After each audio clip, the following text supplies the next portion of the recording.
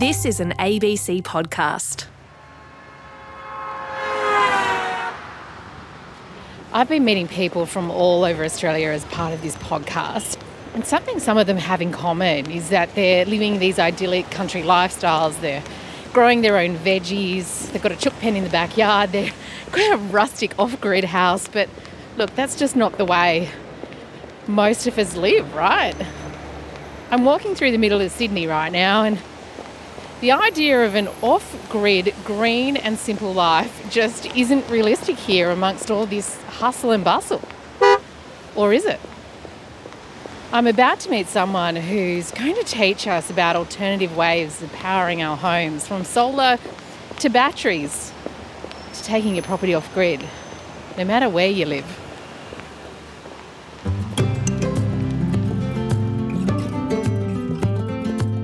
I'm Fee Poole, and I'm learning to live a little greener. This is Little Green Pod. I've just arrived at a terrace house in the inner city suburb of Chippendale. It's owned by Michael Mobbs, a lawyer who's become known as the off-grid guy. My favourite door knocker, someone from the ABC. Michael, hello. I'm Fee. Lovely to meet you, Fee. Oh, thank you so much. It's so good to be here. So, Michael, what's unique about this house? It was the first house off the grid in the city, possibly in the world. The energy and water bills have never been more than $300 a year. Just to my right is a kitchen gas cooktop stove. The house is still connected to gas. I'm still feeling my way with getting rid of gas. I could show you outside, but the house has no wires coming into it from the electricity grid. Is it hard to get your home disconnected from the poles and wires? No, there's no law against it. The hardest thing is not the nuts and bolts of it, but dealing with councils and with planners and architects and engineers. If you ever hear the words, "you can't do that," from those people, you know what they're really saying to themselves is, "I'm afraid of this." Your call has been forwarded to an automatic voice message system. Butting heads with bureaucrats and getting tangled in red tape? Persistence is key. Use Michael and his off-grid Chippendale house as an example to prove it can be done. His website is sustainablehouse.com.au. If you're thinking of taking the plunge and taking your home completely off-grid, what's the first step? The first step is to get a look at your energy and water bills, get an idea of how much you're using and what the costs are. That will tell you what size panels you need, what size batteries you need, and the potential savings. There's some great online calculators for these things. If you're thinking about making the switch to solar, how do you know if solar will work? Does solar work for everybody? It does work for anybody that's got a bit of sun. This idea that you've got to have panels facing north is silly. If you've got a roof that doesn't face north but it faces east and west, go with that. The main thing that you can't get over is shading from trees. So if there's shade from trees, you'll have to sling a line from your neighbours. Mm-hmm. And some people do that. They say, "Can I put solar panels on your roof and can I have some of the power?" There are so many solar installation companies out there now. How do we choose one? There's probably about 30 or so people across Australia who've been in the solar game 30 or 40 years. You need somebody who's been in business for a while, because if they've just been in business 2 or 3 years, many companies last no longer than 2 to 5 years. They won't be there to honour the warranties. The Clean Energy Council runs the voluntary approved solar retailer program to help you find a good supplier. It's endorsed by the Australian Competition and Consumer Commission, and it aims to raise the standards of the solar industry. Look for the logo and check the list for who's been given the thumbs up. So I was worried coming here today, I've got to say, because I know it is grey outside, it's rainy, it's windy. It's going to be like this potentially all week. Mm-hmm. When you're relying on solar, will you have to live differently here this week? The house is now let to a family of 5. The mother's gone out, the kids are at school. She has turned off the solar system because there's not much light. She wants to recharge the batteries with what little light there is. So she is managing the system because she needs to have the energy in there. Do solar systems work on cloudy days? Short answer is yes. Solar PV systems, the ones you see on rooftops, will still be able to generate at least 25% of their usual energy output on a cloudy day. Worried about temp? No need. Solar panels conduct electricity better when they're cold.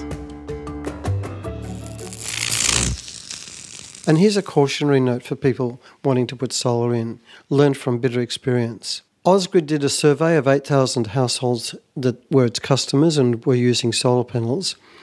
Over 50% of those households, the solar system was not working properly and the owners did not know it.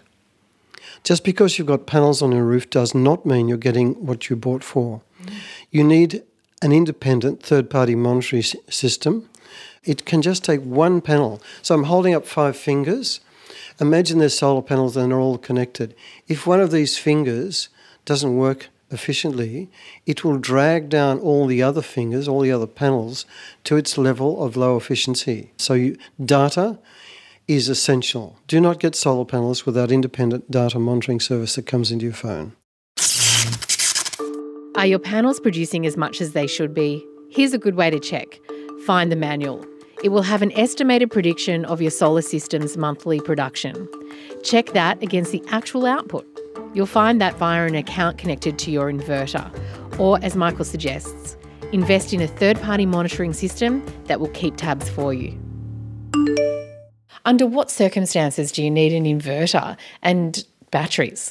You need an inverter for every solar system because all the panels produce a voltage that's different to the main wiring system in the house.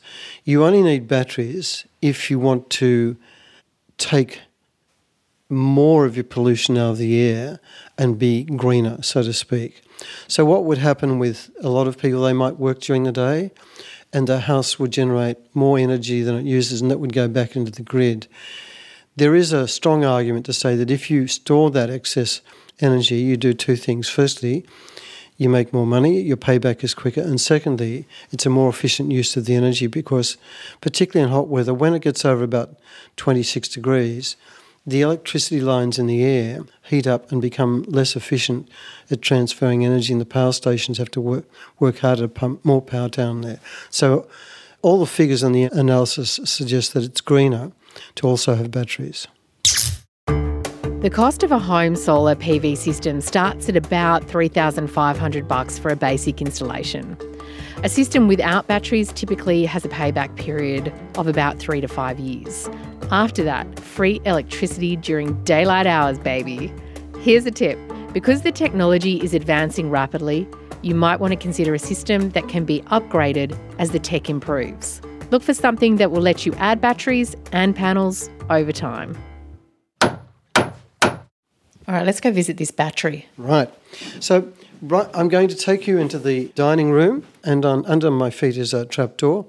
That's for storing things, but also there are batteries down there. Now, I didn't go with the well-known lithium-ion batteries like those in our phones and so on. I went with the older generation batteries. I initially tried lithium-ion batteries, but they were badly built, even though they're about the 3rd top-selling battery system. Badly installed, and they only gave me 40% of the promised amount of power. Yeah, it was really interesting. Well, the nice thing about these old batteries, they're called gel batteries, is they're very stable. How much are we talking about to do this? For a household that wants to get, say, 40 to 60% of their electricity, and they've got, say, they're using about 26 kilowatts a day, which is a typical use for many 4-person households, they would spend, to put just solar panels in, including an inverter for them, around about $3,000. If they wanted to add batteries, they're probably looking another 10 to get a useful size battery system. And then if they want to go fully off-grid? Somewhere between another $8,000 to $15,000, depending on the amount of energy they use, the aspect where you are in Australia. Some states are more expensive than others and so on. And if installing solar panels or going off-grid still sounds too hard and overwhelming, you've still got the power to change your power. Check out the Green Electricity Guide. It'll help you choose a retailer that gets their energy from planet-friendly renewables. Well, there you go. I'm standing back out on Michael Street looking at his house, and you wouldn't even know it's anything special. It just looks like a regular inner city pad surrounded by neighbours. And we only had enough time to talk about solar and batteries. But Michael's also growing his own food, he's got backyard chooks, he collects and drinks rainwater, he even has his own sewage system on site. That could be a whole other podcast episode in itself. One thing's for sure, anything is possible, wherever you are. Okay, I've now taken the first step. We are officially saving for solar. And you know what? I feel powerful. I got the power. You can have the power too.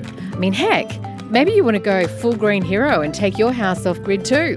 Whatever you do, show me, take a photo and hashtag it Little Green Pod. And remember, you can hear other episodes of the Little Green Pod on ABC Listen or wherever you get your podcasts.